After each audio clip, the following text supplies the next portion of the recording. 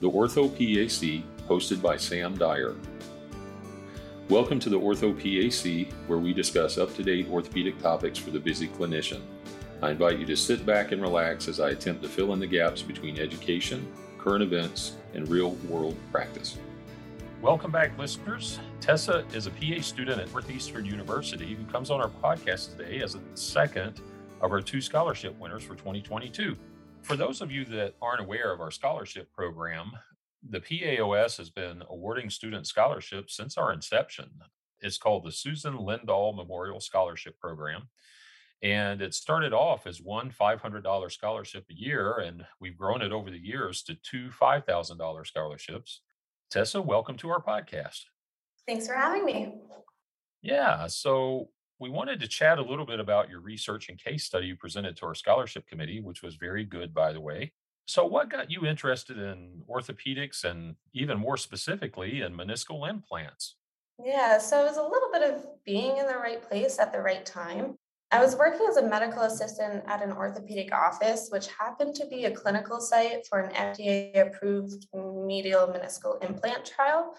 And so the surgeon that I was working closely with, he was the PI, and he offered me the position of clinical research coordinator.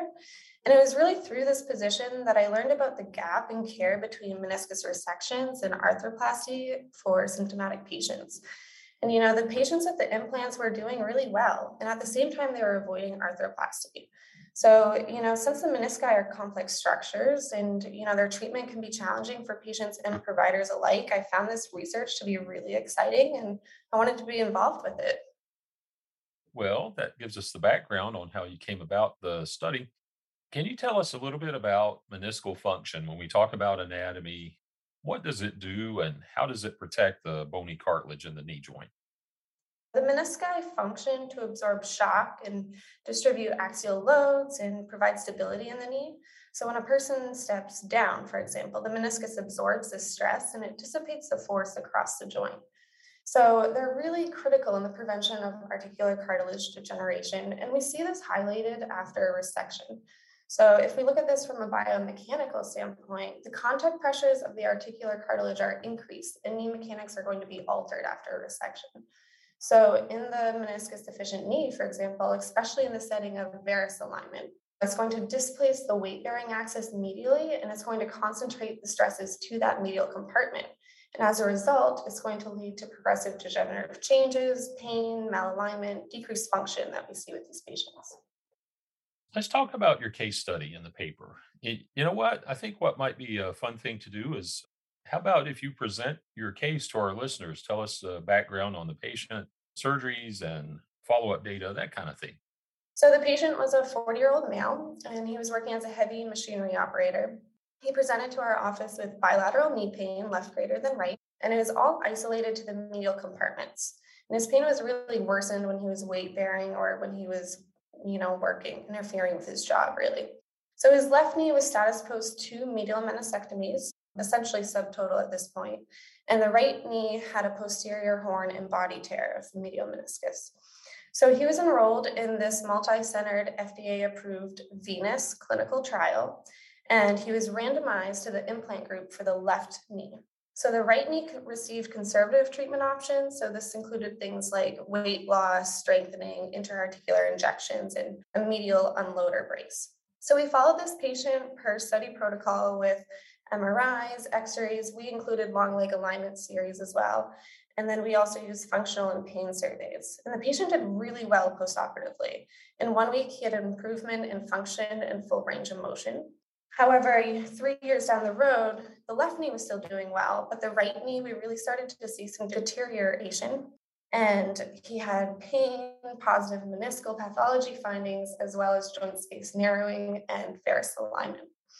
So conservative treatment had really failed in this patient. And so he underwent a partial medial meniscectomy.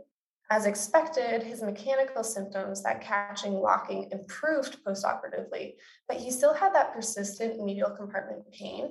So now, unfortunately, he's in the process of scheduling a right knee medial unicompartmental arthroplasty.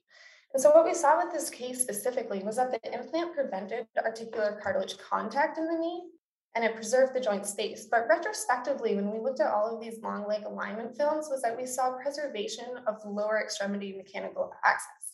So this was really interesting. The patient's left knee went from having a mildly varus alignment of 3.6 degrees to 1.2. In contrast, the right knee, the one that was conservatively treated and then needed a meniscectomy, that had an increase in varus alignment and joint space narrowing. That's pretty fascinating that an implant corrected the varus alignment somewhat. I can remember my mentor telling me that the teaching was when someone had a meniscus tear, you just went in and cut it out. It didn't do anything. So lots have changed since then. I don't really promote industry products on the podcast. I don't have any financial disclosures. I really wish I did have financial disclosures, but I don't. But the implant you described in your study was functioning well at 6 years post-op and actually had corrected that varus alignment somewhat. Can you tell us a little bit about that? The implant is called New Surface, and that's spelled NU Surface. It's owned by Active Implants. They have filed for FDA regulatory approval in the US, but it's not yet approved. But the implant is made from a medical grade plastic, and because of its design, it's really unique in that it doesn't require fixation. So that's pretty cool. But in this case specifically, the implant is definitely functioning well. It's doing a great job, as we've seen in prior studies, mimicking the normal meniscus. But specifically in this patient, he has full range of motion, function, and he's really happy with the implant.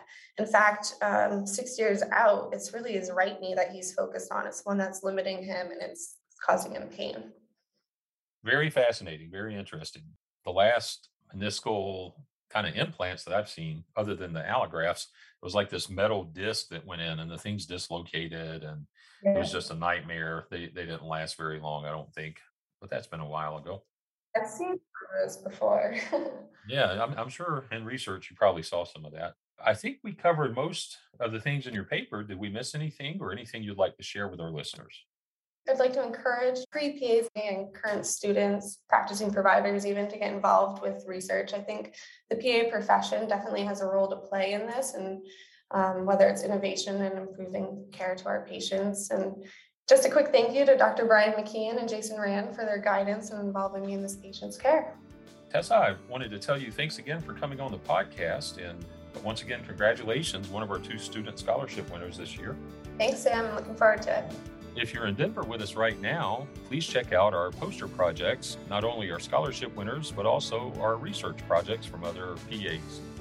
Stay tuned the week after the conference for part 2 of our skeletal traction interview with John Kodosky.